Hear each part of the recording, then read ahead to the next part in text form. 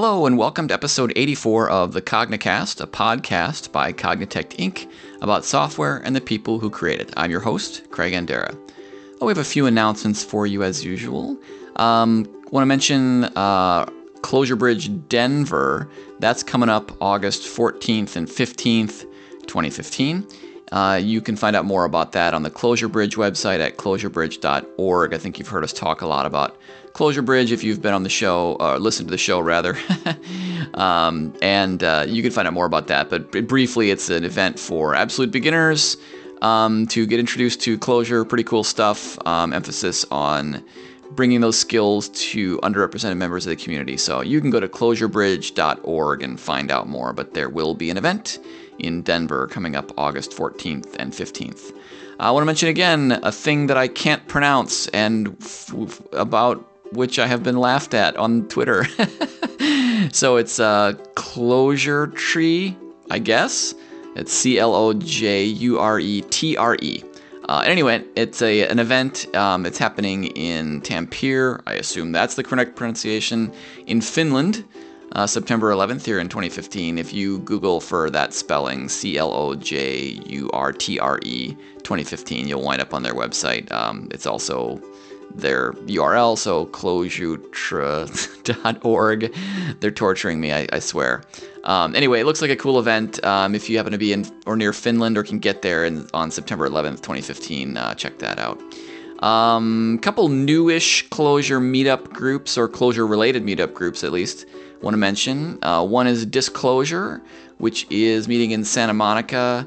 Looks like their next meeting, as of this recording, is August 11th. You can find them on Meetup. Look for, Disclosure Meetup, Santa Monica. You'll find it.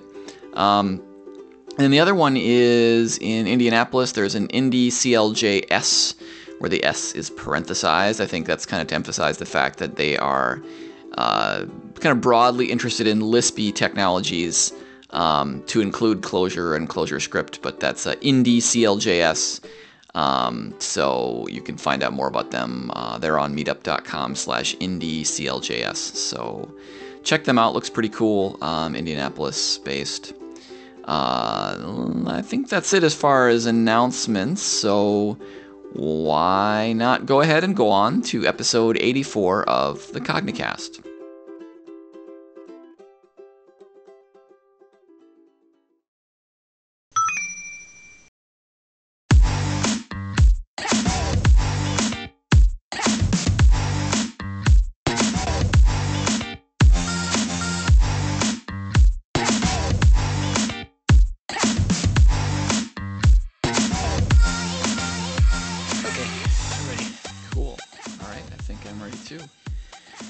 All right, then, let's go. Okay, well, welcome, everybody. Today is Friday, July 17th, 2015, and this is the Cognicast. And we are very pleased today to welcome back one of my favorite guests from our previous episodes, talking, of course, about Matthew Flatt. He is a professor, if you haven't heard the other episode, a professor at the University of Utah, and a contributor, a significant contributor to the Racket language. He does lots of interesting things. He told us many, many cool things last time, and we're here to have him back and talk to him some more. So welcome to the show, Matthew. Thanks very much for having me back. Happy to be here. Absolutely our pleasure. I was telling you before the show, I was listening to the episode just this morning. I wanted to review it, and I was like, oh yeah, that was a really fun conversation. And it's funny because you said a bunch of cool things, and I feel like in the year that's gone by, and partly because of my having attended RacketCon between our conversation last year and now, there's a bunch of things you said. I'm like, oh yeah, that actually makes even more sense to me after given what I've understood in the intervening year. So that was really cool. But great. We'll talk more about RacketCon here too, I suspect. But before we do that, and especially amusing since last time I forgot to ask you our opening question until like halfway through the show. Don't want to forget to do that this time. Our listeners, our longtime listeners, know that our opening question these days is to ask you to share some experience of art, whatever that means to you. Just we like to talk about art to open the show and kind of make that human connection. So whatever you want to talk about in the context of art, just maybe you can share something with us. Well, my strongest connection to art is through my family. My wife is a violinist in the Utah Symphony, and she's made sure that our kids learned music, and that's been a great thing to have around the house. And I especially love that my kids understand music in a way that I never quite got to it. Like I remember when my son sat down to pick out on the keyboard "Happy Birthday" for his mom. When I did that, I would just find the melody, but he just went straight to chords. And it's clear he has a deeper understanding of that, and so it's been great for me to have that around and just absorb it. That is super cool. I agree. I mean, I kind of picked up music, not that I'm very good at it or anything, but I picked it up in a more serious way later on, and my kids are being exposed to it much earlier on, and a much more like we're a bit more dedicated to it than what happened when I was a kid. But my parents had 5 kids. I don't fault them at all for not being able to follow through on all that. But Well, my parents exposed me to it, but it's interesting to see the difference with a professional in the house. I can imagine. Yeah, absolutely. I'm kind of curious to go down this a little bit because this is something that I've thought about a bunch. So, what instrument are or maybe instruments are your children learning? Yeah, well, exactly. Instruments. They have to learn violin because that's what my wife plays, and you learn piano sort of on the way to violin or to complement it. And my daughter, though, has switched over to clarinet as her main instrument.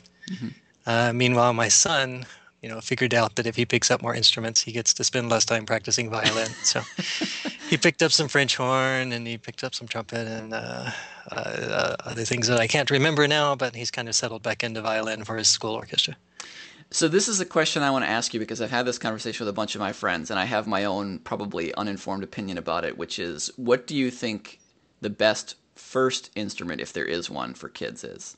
Uh, I'm just going to rely on my wife's expertise here because when she meets very young kids who want to play violin, she encourages them to learn some piano first. Hmm. So that's a great one to start with, and then violin is a good one to learn early so that it comes more naturally to you as you go. Yeah, I'd be curious to ask you, or maybe I'll just have to wait and hopefully someday meet your wife and ask her. But I've often thought that there's a strong case to be made for both of those instruments. The piano, because if you look at it, it's kind of got Western music theory at least embedded in the instrument. You know what I mean? Like the white keys are a major scale and all that. But then I think about something like violin, or I play a little bit the cello, and I think that's also great because unlike a piano where as long as it's tuned, you press the key and you get the note you want, Yeah. you really have to learn to hear the note with a stringed instrument, a non-fretted Yeah. stringed instrument. The one amazing thing to me is I watched my kids first learning violin. So I sat through sort of 2 kids worth of lessons, and I found out after the second one I could pick up and play "Twinkle Twinkle Little Star," Huh. in tune and everything. So it was interesting to me that an adult can watch someone learn something like that and then at least get started. Of course, 2 months later, they were way beyond, and I didn't really understand what they were talking about in the lessons. But Well, that's very cool. I was just going to say, based on my experience with the cello, I don't think it's every adult that would be able to do what you did and pick it up and play it in tune. Certainly, I was not able to do that right away. Yeah, that's very cool. Well, that's awesome stuff, but I think perhaps we should turn our attention to other matters, lest I lose the opportunity to ask you about some of the really cool things that are going on in your world. And I guess I'll maybe just start by saying, hey man, what's new in the racket world? There's awesome stuff going on out there all the time. You obviously have not sat still, so is there? I'll just throw it to you and leave it to your interpretation of what we should let people know about. all right. Well, I'd say in the last year, most of what went into our releases was kind of just kind of grinding through performance and stability and that kind of thing. Making sure the builds fit in the right amount of space and building up a lot of new libraries, refining the package manager, seeing a lot more packages being contributed. Typed Racket has improved a lot and now supports the object-oriented class-based libraries in Racket. And so some libraries that are based on classes more and more are getting ported over. I can't remember if the last time we talked about switching to undefined as an error instead of a special undefined value. That sort of level of detail, a lot of that has gone on. And then the big thing for me personally was that I was on sabbatical, so I got to take on a bigger task that I've been hoping to do for the last couple of years, which is to work on a new macro expander to Racket. Yeah, And yeah. You mentioned this last time, if I recall correctly. Please go on. It was still a glimmer in my eye at that point, I'm sure. It was finally around October and November that I more or less disappeared for a few weeks and bashed out 3, 7, 12. I lost track how many broken versions of macro expanders, finding my way through. But we've come up with something that is simpler than the old model, sort of at its core, but sufficiently compatible with existing libraries that we think we can switch over. And in fact, we did switch over in the development branch just yesterday. So I've spent the last 24 hours or so after that sort of cleaning up the messes that you discover once you push it out to lots of other people. So help me out here. I mean, as a non-Racket guy, I'd love to hear about, take me through what the work you've done is and what it means. All right, so why a new macro expander at all? And it's the original motivation. The short-term motivation is that it was starting to fray around the edges. Some things were broken, and it was too complicated for me to figure out how to fix it. But that complication was sort of a symptom of a longer-term complexity of macros. If you go read the papers on how hygienic macros are implemented, then there's this mark and rename system, and if you stare at it long enough, you can see how it works. But it's not too intuitive, and it turns out to be difficult to implement in certain ways when you have, when you have macros that bend hygiene by transferring some lexical information to another identifier, then you have to keep too much history and it's hard to represent that compactly. So suffice to say that it's complicated, and I think that has been one of the obstacles to getting hygienic macros in more languages. So we set out to have a simpler notion of what scope is, of what lexical scope means, of what hygiene means for macros, and I think we have succeeded. And the evidence for that is when I explain it to people, they seem to understand better. And I'll give it a try here in a couple of minutes. And it was easier to implement and performs well and doesn't have the bugs that were starting to occur with the old macro expander. So we still have to do some more work with it, try it out on more libraries to make sure we're happy with it. But so far, all the signs are good. Cool. So the way it works, the new concept is whenever you have, well, we have to talk about scope generally. So whenever you have a binding construct like let or lambda, then that introduces a new scope. And I'm going to use that word scope now to refer to just a token that represents that scope. So lambda has a new token. Each lambda has a new token for its scope. Each let has one. And so any identifier in a program acquires a set of scopes that come from its enclosing lets and lambdas and other binding forms. And if you don't have any macros, then those sets have a particular shape. It turns out the sets always nest. And so we talk about lexical scope as finding the nearest enclosing binding, or in the set of scopes terminology, you can say find the binding with the biggest subset of that identifier's set. So it takes a little bit to think through that and make sure that biggest subset is the right thing. But the idea is you want to find the binding that has the most in common with a particular identifier. The reason we go to this set view, though, is that it works well with macros. Macros pull identifiers in from the side, so to speak, and they end up with scopes that come from their original context, and they acquire new scopes in the expansion context. And this set of scopes idea turns out to work well with macros. You get hygiene out of it pretty naturally by manipulating scopes, or sets of scopes, and macros that do weird things with scope, like the class system or the unit system. When I say weird, I mean not just what falls out of lambda.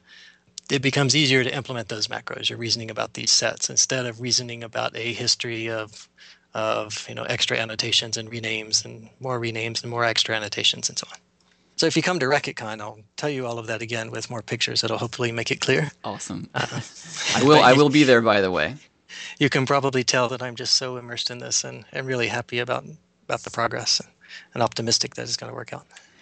Yeah, well, like you said, there's some really good. I can't claim to totally understand that. I think I sort of see the outline, as it were, but I can tell. You've said a couple things that it's easier to reason about, and just hearing you explain it, even though I didn't grasp absolutely everything, I feel like there's only one or two more layers left there, and not some, as you said, sort of complicated model that needs to be reasoned through. So that all sounds from a layman's perspective, at least, all sounds really promising. Great, I hope so. Yes.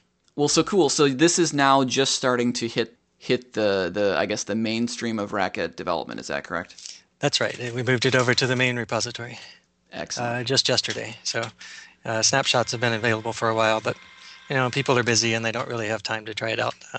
Some people were able to check it out, but I expect to find out lots more problems now. So you mentioned a couple of the reasons that you did this. One was simply to make it, I think, easier to work on the macro system itself. It's easier to understand.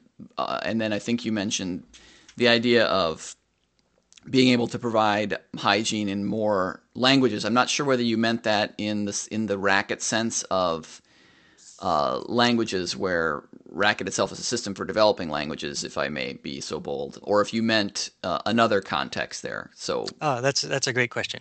No, I mean other languages like non-Racket languages, Haskell, Rust, are examples of languages that do have some hygiene or forms of hygienic macros, but most languages don't. And I think that's a shame. I think that's going to be the next big thing for all languages, and so we need to smooth the path so that language implementers can reasonably add this to their language.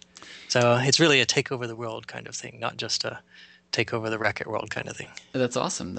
I don't know if I'd call it take over the world so much as what's the word I'm looking for? Good Lord. I only got 4 hours of sleep last night, so you have to excuse me. But there's a very generous way of is the word I'm looking for. So I'm curious then. Sorry, I wanted to say also, in fact, this was implemented in Tim Disney adopted this implementation strategy in his Sweet.js even before I finished my prototype. So that was especially cool to see. And, he reported that it was much better than the old implementation too. So if you're using JavaScript, you can already go get it there too. It's Sweet.js. Very cool, very cool. So I have a language I'm pretty interested in. I think like of a lot of our listeners, I'm interested in all sorts of languages, and Racket's definitely one of them. Like I said, it's one of the reasons we're having you on the show. But so what I guess, and maybe this is an unfair question. I don't know. You're obviously very busy. I don't know how much time you've had to spend with Clojure, but if you have anything to say about what it would look like to bring some of those ideas to Clojure, that would help me since it's a language that I'm very familiar with. Yeah, I think Clojure is one of those reasons I think hygienic macros, as we've defined them before, have been too complicated. Because what you have in Clojure is an approximation of it that makes a lot of macros work. But when you have macro generating macros and local macros and so on, it doesn't quite hold together as well. So what I'm hoping is we get something that's simpler enough that communities like Clojure will be willing to look at it and maybe improve their macro system if we can get that far. As we've mentioned on the last show, would not be the first time that we've stolen good ideas from Racket, which we're happy about. Very cool. So I guess I wouldn't mind drilling down on that a little bit. So I have probably a only vague notion of. So generally, I would say I would define hygiene in my naive way as, not stomping on existing identifiers, which I have some mechanisms, as you say, to do in Clojure. Specifically, when I'm doing macros, I've got, the way that the back quote works. But I think you have a deeper definition than the one I'm thinking of. So yeah, I think the way it works in Clojure is it's a kind of read time transformation of what you write down. Mm-hmm. That generate symbols at the right place and uses more global names in other places to make sure that the first one makes sure that the names that are introduced by the macro don't get captured by a use site, and the other one makes sure that any names that are not binding. I think I got that backwards. Generating the names makes sure that they don't capture anything at the use site, whereas turning some of the names to more global, make sure that they don't get locally bound at the use site. Mm-hmm. And I believe that works great for macros that expand to expressions and definitions. I think it doesn't work when you have a macro that generates a macro definition, or where you have macros that are locally bound. And, a first reaction to that might be, well, true, but that's too crazy. That's too many levels of indirection. But the way we end up using macros in Racket, these happen quite a bit. For example, the class macro needs to change the meaning of a field reference all throughout the body of a class. And the way that works is it defines the field as a macro. So the class macro is generating these local field macros in its expansion. And there are other cases where there's a couple of levels of direction. So macro generating macros, local macros, generally they allow macros to communicate across layers of nesting and compose better. And so that's why we're looking for a notion of hygiene that matches your expectation. And I will note that, really formally defining hygiene is still an area of ongoing work. That's why we want to make that work with these more nested, higher order kinds of macros. Yeah, okay, that helped a lot. I could completely see that your class and field example makes perfect sense. I mean, that's an obvious case where you don't want to give up this powerful mechanism of abstraction just because it happens to be already used by another macro. Okay. Right. Yeah. Makes sense. Yeah, it's interesting. Over the last year, one of the things that I've kind of get a dim understanding of is I think it relates to the idea of macros because so as a community, right, the Clojure programmers, so we have macros, but we don't really use them a lot. I think certainly not a lot compared to the types of things that are more common in Racket. I've written lots of non-trivial programs where I don't write any. I certainly use ones that are already written. But one of the things that's interesting is, and I mentioned this last time on the show, is this sort of implicit hierarchy of desirability, data, function, macro, putting data as the most desirable. And over the last year, I've really found myself starting to understand better the trade-offs inherent in that. I mean, to be more clear, there's a lot of times where I'm trying to solve a problem. And I'm like, I know what I'll do. I'll define a DSL where, in this case, what I really mean is, some semantics around some data literals, right? A vector is going to mean this, and a keyword inside that vector is going to mean that, and then I'll essentially write a little interpreter in Clojure to deal with that. Uh-huh. And that's actually great a lot of the time. There's lots of times where that does turn out to be a useful thing, or at least a useful in the context that I'm doing it thing. But more and more over the last year, I've been like, the advantages there are not as big as I initially imagined. There's a sense in which I kind of looked at that when I was even more naive than I am now and said, oh, the big win there is you've got this thing and it kind of expresses what you're trying to do, right? You look at it and you go, I know what that means. And that's one of the advantages. Another advantage is that if you happen to want to be able to manipulate those things programmatically, then a data format is nice. Uh-huh. But if you don't care about that second thing, which a lot of times you don't, a lot of times you're just trying to write a program that says, do this, then actually code is a pretty good way of doing that. In other words, and I know I'm preaching not only to the choir, but probably to the preacher here on this stuff, but I looked at it and I go, I'm really not winning at all by having, say, a vector whose first element indicates an operation and whose remaining elements indicate arguments. That's kind of a solved problem, right? In a Lisp especially. So it's been, and I don't really have a point here other than to say that the last time we talked, we spoke and I said, oh, data function macro, and you said, I don't know. And over the last year, things that you've said and things that other people have said to me have really made me start to get a more nuanced view of that shift. So that's why one of the many reasons that I was interested to have you back on and hear more about Racket, because I think there's a sense in which the Racket community, with its not only the power of its macro system, but also the willingness to use it, I think that's a big part of it, is a fascinating place to go if you're interested in that set of trade-offs. Yeah, since we talked about this last year, I've been paying more attention also. And I think you characterized it really well there, where you said it's a trade-off between, do you need to process it from the outside? Do you need a representation as data, or not really? And it's really an example of the extensibility problem, or the expression problem. Once again, when you have it as a language form, often the reason I want it in a language form is I know it's extensible in a certain way. I can add new features, and I have all of the language management tools like scope and macros and so on that will let me extend it without breaking all of the old things. On the other hand, there are cases where I do need to do two different things with that program. And now I need a data representation of it, or a data representation would have been easier. And that's the different direction of extensibility, more operations instead of more kinds of data. Hmm. So that's why I like your characterization there. And well, the expression problem, we will all keep searching for ever better solutions to that problem. Yep. So, yeah, that's good stuff. I do want to make sure that we spend some time. I don't want to cut that off, but I'm not Uh-huh. sure what else to say about that. Like as you said, it's sort of you get to this point where you're like, yep, Yeah.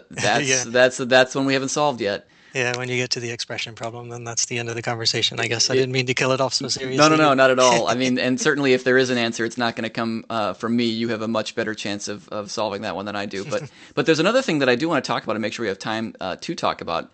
We still have plenty of time, but I'm excited about RacketCon. I went last year, and I found the event absolutely fantastic. It was so much energy there. It really reminded me a lot of, the Clojure community. I think the two communities are very, very similar. There was a lot of really cool stuff and a ton of really like high-powered people there. I mean, people doing really good research, but also practitioners. The fact that it was co-located with Strangeloop was really neat, and I believe all of those things are true again this year. And so I signed myself up and am looking forward to it. I wonder if you could kind of talk about, we talked a little bit last time before the previous RacketCon about what you were hoping it would be like, and talk a little bit about how that turned out, and then maybe turn to what you're hoping to see from or what you expect to see from the upcoming one. Absolutely. I agree with you. I had a great time at RacketCon last year. I think Vincent St. Amour, who was the main organizer, did a fabulous job of Mm-hmm. rounding up the speakers and setting the program. And he's back this year. So I think he's got us lined up again. So Matthias Falleisen, he'll be the keynote speaker, talking about the Racket Manifesto, just sort of giving everyone his big picture view. And, it's very much a shared view among racketeers. Myself, Robbie, Shriram, Jay, Sam, everyone that's behind that. And then we've got a great variety of people talking about a great variety of things. I don't know if it's right to just list them. You can go look on the webpage, but we've got people talking about how to use things that are in Racket. We've got people talking about new libraries that they've been working on, new applications. Alexis King says to be determined, but I'd be happy if she talked about her new library for generic persistent data structures. Mm, We were talking about stealing that from Clojure eventually, and I bet Alexis is going to set us up pretty well there. cool. I haven't had as much time to look into that as I should have, but everyone else should go look and start using that. Yeah, and we've, like you said, it's going to be same sort of setup right after Strangeloop, which since Strangeloop shifted to Friday, Saturday, means RacketCon is on Sunday. We are planning a gathering on Saturday night before RacketCon for all the attendees, and generally planning to make it just a, keep the kind of content that we had last year, but make the surrounding events a little better. We'll have lunch this time and all of that. Bumper stickers at least. I think we should get some T-shirts. So we've got some generous sponsors this year that are making a lot more possible. So come on out and join us again. I would definitely encourage people to go. I think for whatever technology you're interested in, if you're at Strangeloop or really anywhere near St. Louis, it really was totally worthwhile and would have been so even if the ticket price weren't the like ridiculously low. I think it's 50. I want to say it's about $50. It's 45, yes. 45, so it's well worth your $45 to go. But I want to turn back to last year though a little bit. And I certainly don't want to put you on the spot and ask you to name a favorite or anything like that. But if there was anything that stuck out in your mind, maybe it was something surprising or something one of the things you just really liked. I'd love to hear your take on some of the talks from last year. Oh yeah, it's dangerous to call individual ones out because I was so happy with the whole thing. But I think anyone who was there or saw Jay McCarthy's video, that was really fun, where he was doing using. Gee, I'm not even good at putting it into words, but using missing the right word. What do they call that? Where you generate all the numbers anyway, mapping any sort of integer to a game, and then being able to play that game. Mm. Um, and Jay is back with more of something like that, with this time sound on the NES. Uh, Awesome. yeah. Brian Mastenbrook was talking about how they use Racket at Wearable, and that was about Racket in production. What happens when people use it that way, and how well did it work out? And Greg Hendershot was showing everyone how to use Racket in Emacs for those handful of people who don't use Dr. Racket. I've heard that there are some Emacs users out there. Mhm. So that was good, and really it was just energetic all the way through. I think I actually might have missed the one you mentioned with the games. There was an unfortunate lunch incident. In short, I would never recommend anybody go to the restaurant we went to for lunch where it took them 3 hours to serve us lunch. Anyway, Well, we're solving that this year by having lunch there. yes, I noted that when you said that, and I was very happy to hear it because unfortunately I was the one that recommended that restaurant. We'd been there the previous day, and I think a couple of your attendees wound up missing a few talks because of my poor recommendation. So that's very cool. It's in the attitude of constant improvement. Fantastic. Well, anyone who wants to catch up, I believe all the videos are online. Yeah, and people should definitely check those out. The ones that I saw most of them, I just missed a couple, unfortunately, but they were great. So people should definitely do that. And Michael Fogus started us out with his keynote last year, and I think the enduring image from that was the what is the name of that painting that he showed? But it has all the weird creatures, and he was telling us that this is what Racket looks like to outsiders. That there's all this variety of stuff, and it's not sure where to start. People are not sure where to start, and people are not sure how to contribute when there's already so much there. And that was an interesting perspective. I don't know if we figured out what to do with that yet, because we kept building more stuff, and but also kept having more contributors. So Yeah, so that's interesting actually.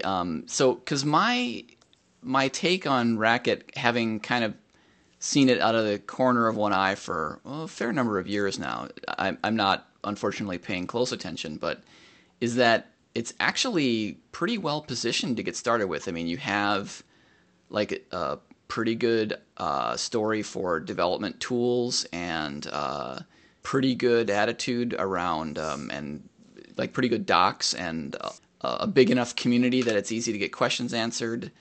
I understand what the perspective that Fogus was bringing as well, because of course, you want to leverage as many people as you can bring, and you believe, and I think with good reason, that you have interesting ideas to offer. But yeah, I sort of feel like you're definitely well positioned to bring people in. I mean, your community and my community have some of the same problem, which is there's this sort of, we're both Lisps, and for some people that's just like, okay, there's a big wall you got to climb over, and then once you get over that, then it's like, oh, okay, well, there's a lot here, and the Lisp part was actually no big deal. It's actually a pretty common experience when I talk to people about how they got into Clojure was, and this was certainly true for me, was, oh yeah, there's going to be all these things like about macros and blah, blah, blah, blah, blah, and it's like, well, okay, actually that stuff was no big deal. Once you start doing it, it's there. There were other things, for instance, the change to functional programming for me, a different approach to concurrency, all that stuff, but yeah, anyway, so I'm not sure, again, if I had a point. Well, Fogus's talk was certainly thought-provoking. And, you mentioned macros there. I sometimes probably give the wrong impression of Racket, that people are writing all sorts of crazy macros all the time in their program. And that's not really true in Racket either. We do leverage macros a lot to build new frameworks, new libraries and languages. But, most of the programs I write don't actually have a new macro in them. So that could just be one of those things where it's the differentiating factor, so it's what people know about, but you shouldn't be afraid of it. Yeah, that's an interesting point actually, which is the same in Clojure, which is I would say to anybody, it's like if you're looking at these languages and go, oh, but they've got macros in them.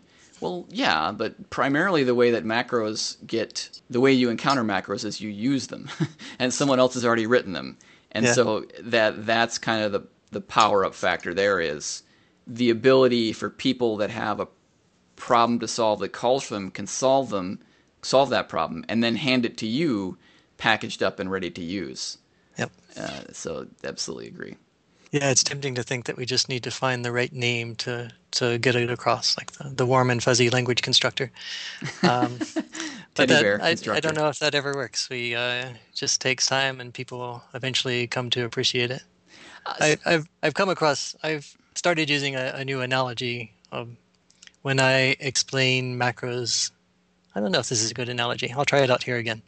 But when I talk to people about macros and they're just not used to macros and not really interested in macros, it reminds me very much of being in 1995 when I would talk to C programmers about closures, which we all take for granted now.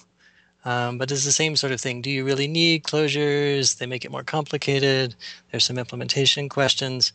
And you can't really convince a C programmer that they need closures because it's just something that makes your life easier day to day. But you could have always done it a slightly different way, right? And I think macros are like that too. So maybe again, it's just a matter of time, and we don't have to pick a new name, and we can just keep improving them so they'll be ready when everyone else is. I think there's a very strong chance there's something to what you're saying. I used to run into exactly the same thing. Only for me, it was I was teaching .NET back when that was becoming a thing, and it was oftentimes to C++ programmers. And the thing that they would balk at pretty much every time was automatic memory management. Mm-hmm. They're like, no way, that can't possibly work. Yep. And of course, most of us these days are like, manual memory management? You got to be kidding me. I know people take it so much for granted that those of us who are arguing for it for so many years, I don't know. That I guess that's just what happens when things work. You don't any. Yep. So, as long as we're sort of talking essentially about marketing of a language, there's something I wanted to ask you. You mentioned that contributors, you've been getting more contributors, even though you're building new things, which is very cool. I wonder if you could give me, and I'm hoping for good news here. It sounds like there's good reason to believe. Is there a sense of momentum in the Racket community?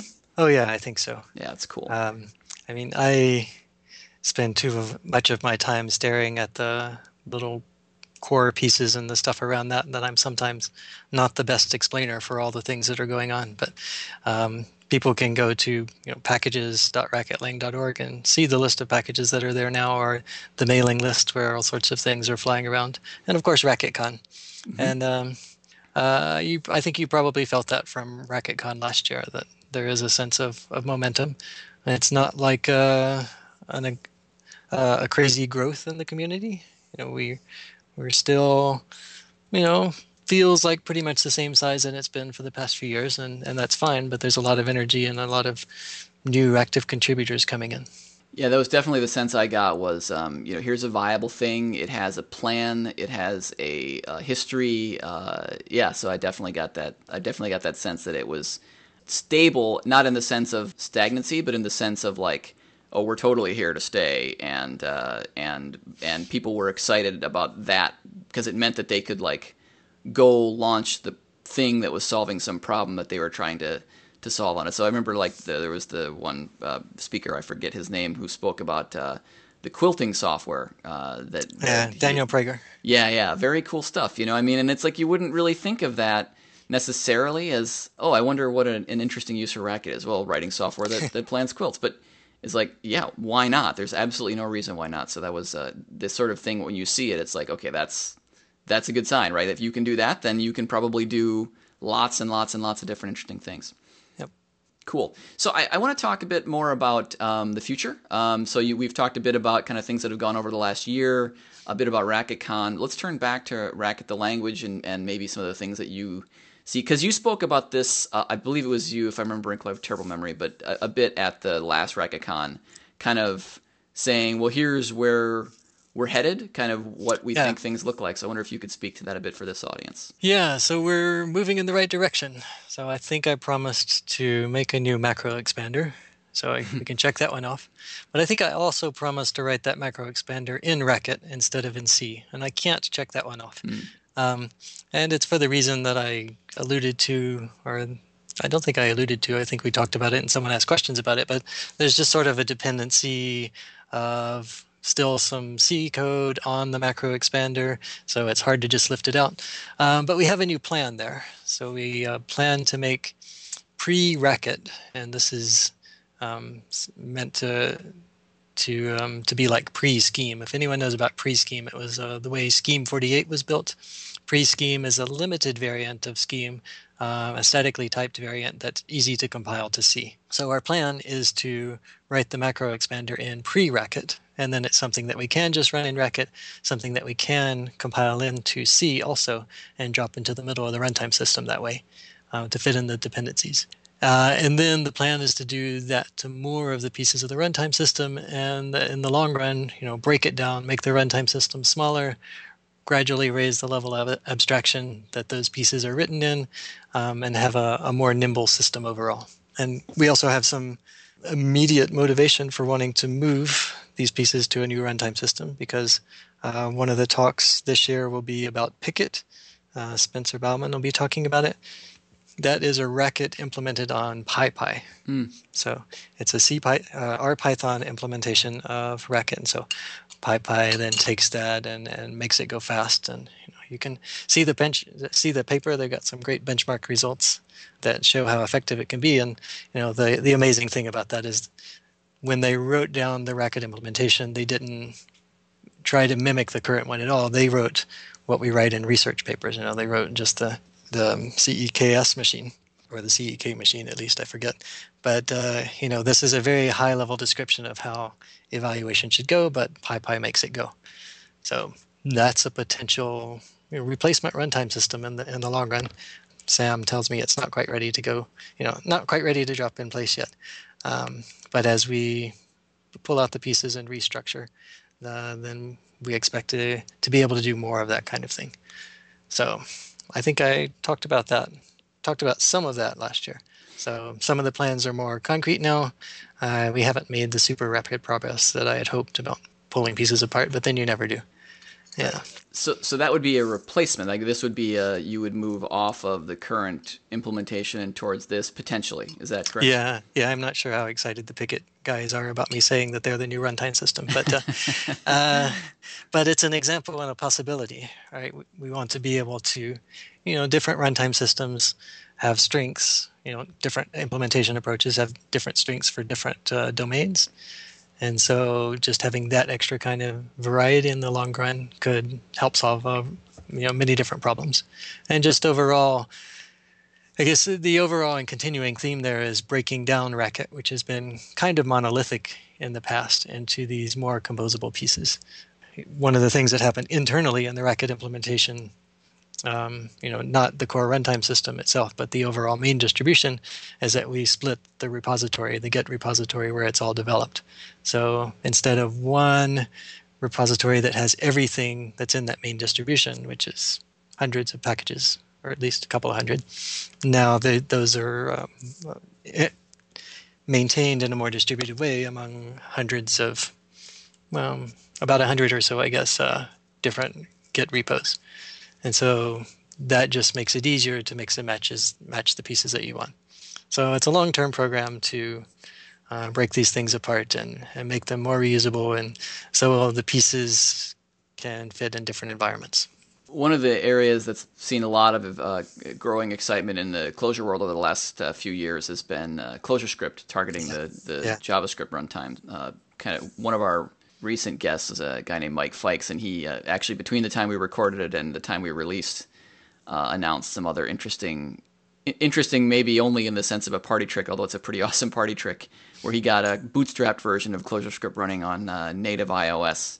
Anyway, point of which is to say there's a lot of excitement there. Like a lot of people are really excited about the combination of the reach of JavaScript and the power of something like a Lisp.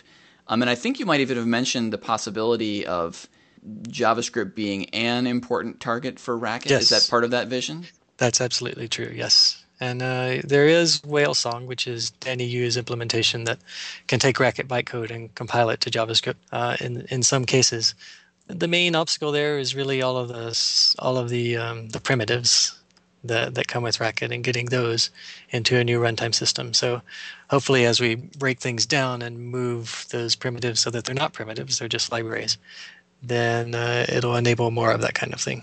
So absolutely, we want to be in the JavaScript as a backend space and interoperating with JavaScript as well. So one of the things that Rich has done with ClojureScript is to very intentionally make it not the same language. You know what I mean by that? Like, there's not a desire to say, in some sense, you can't tell what platform you're on, right? Like they're different language. We do have some support for cross-language modules now, but there's still the host is still in your face, and that's on purpose.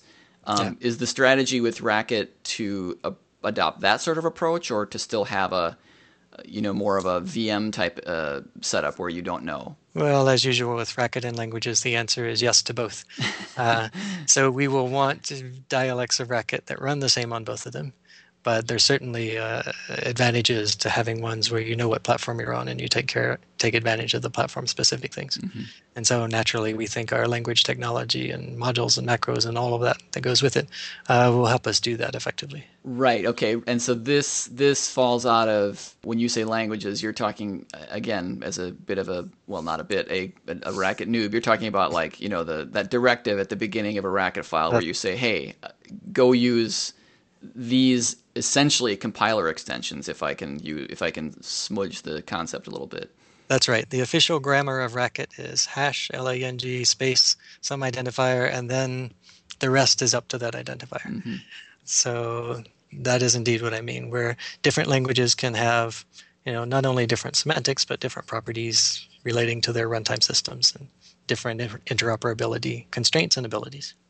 Yeah, and this is the bit where you making maybe I'm reaching here, you can correct me if I'm wrong, where I would imagine that this is why it's been important for you to focus on some of the macro expander stuff, because I could well imagine that if you want to do that type of thing, you really have to be able to get, not everybody, but some people need to be able to get elbow deep into what the compiler is doing, and that the macro expansion system would need to be, at a minimum, easily understandable in order to enable that. I think that's probably true, yeah. Guess I'm not sure I would give myself enough credit for seeing things that way. It was more the macro expander was my biggest problem at the moment, so that's what I went and worked on. I'm just making stuff up then.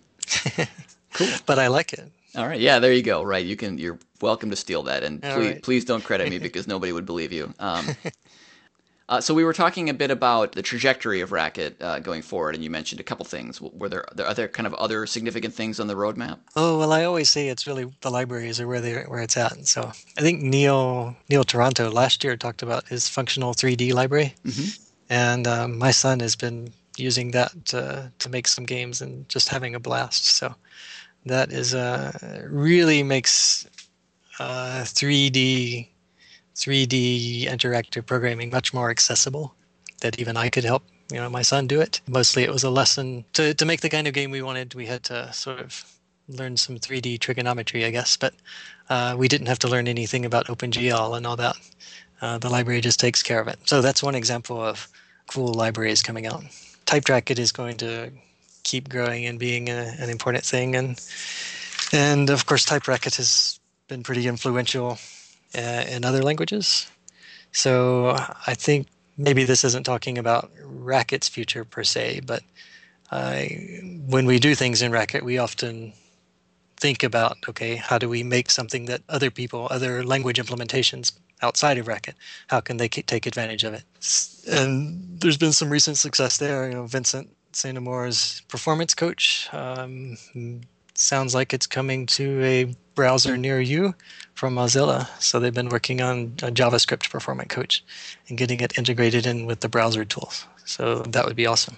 And Rust has hygienic macros. John Clements was involved with that. So I hope part of the future Racket story is also, when we have found some good ideas, seeing them permeate out. And both Vincent and John were involved in those other efforts. So I hope anyone who's interested in picking up these things knows that they can contact us, and we'd be more than happy to help push those techniques, ideas, strategies, push them out into other places too. And I mean, that's very, very cool. Is that... I'm just sitting here thinking you obviously have a lot of people who work on Racket who are also programming language theorists. So it seems obvious, but I'll ask the question anyway. Is that why that's so common an attitude in the racket community? I think you're right. That is our funding and development model to be at universities and publish papers about the things, and that very naturally makes us think about how to make everything accessible to everyone else. And we're teachers, of course, at our universities, so we naturally think of trying to teach everyone else too. So yes. Well, that's winning. Awesome. Well, we're sort of starting to draw down to the end of our allotted time. I don't want to keep you too long, but I also don't want to cut off this very, very interesting conversation. I don't know if there's anything else that you think we should talk about today. If there is, we should. But if not, so I was thrilled that you were available to talk with us again this year, and we will definitely have you back again to update us more on the very exciting things that are going on in RacketCon. But again, before we go, we certainly can talk about anything else you think our listeners might be interested in hearing about in the indie racket world, or really anything that you're involved in or aware of. I think we've covered it pretty well, and I'm going to defer to RacketCon to tell everyone about all the other interesting things going on. Show up for the talks and show up to chat with us, whatever you're interested in. Absolutely. Like I said, I am definitely going to be there. Everything's already booked, and I'm looking forward to it. And as you've said, I believe it was certainly true last year. I imagine it's true this year. The videos are going to be online. I know not everybody is able to make it to St. Louis for RacketCon, but those that can't can. Am I right? They'll be able to see the videos at some point. That's right. Yes. Cool. Excellent. All right then. Well, this has been super fun. I do have one more question to ask you before we call it a day, and I warned you about this about 30 seconds before we started the show, but hopefully you've got something in mind. The question we always close the show down on is we ask our guest to share with the audience a piece of advice, whether that's advice they've been given or advice they like to give, or both, or neither. What would you like to share with us? Well, maybe this is a fine segue from talking about academia, because the piece of advice I have in mind at the moment is really kind of for faculty members or would-be faculty members, people who think they're interested in a career of research. But there's a rumor out there that if you're in academia, then you write papers and you don't really have time to do software. That software is something that happens to grad students in academia, and I think we have an exaggerated sense of how hard it is to build software in academia and build software that people care about. So if there are people out there who think they're interested in an academic career but are frightened of the papers and the faculty meetings and the grant proposals and think they won't get to do what they really like, which is build software, I'd encourage you to take a closer look. So it worked for me. I admit I'm still kind of surprised. I figured I'd start in academia and they'd kick me out eventually, but it hasn't happened. And so maybe it won't happen to you either. If that's your interest, then follow it and maybe help make academia better too. Awesome. Well, you're certainly doing a lot to help the programmers of the world, and we certainly appreciate that. I certainly do. I mean, the cool ideas flowing out of you guys is great, and it's great that you're doing it in such a way that I can benefit from it, even if I don't happen to have a job where I get to do Racket on a daily basis. That's very, very cool, and so thank you for that. And also, thanks for taking the time today to come on the show. You're obviously very busy, but it was super fun talking, and we love the fact that you came down and chatted with us for a while. So thanks. It's always great. I appreciate it. Oh, not at all. It was our pleasure. But we do have to, at some point, end the episode, and I think this is that point. So thank you once again, Matthew, and we will also thank our listeners. This has been the Cognicast.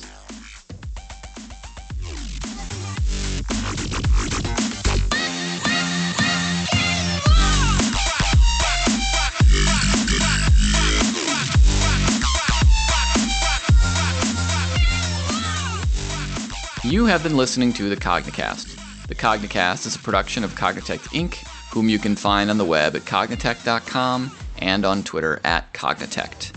You can subscribe to the Cognicast, listen to past episodes, and view cover art and show notes at our home on the web, cognitect.com/podcast. You can contact us by tweeting at Cognicast or by emailing us at podcast@cognitect.com.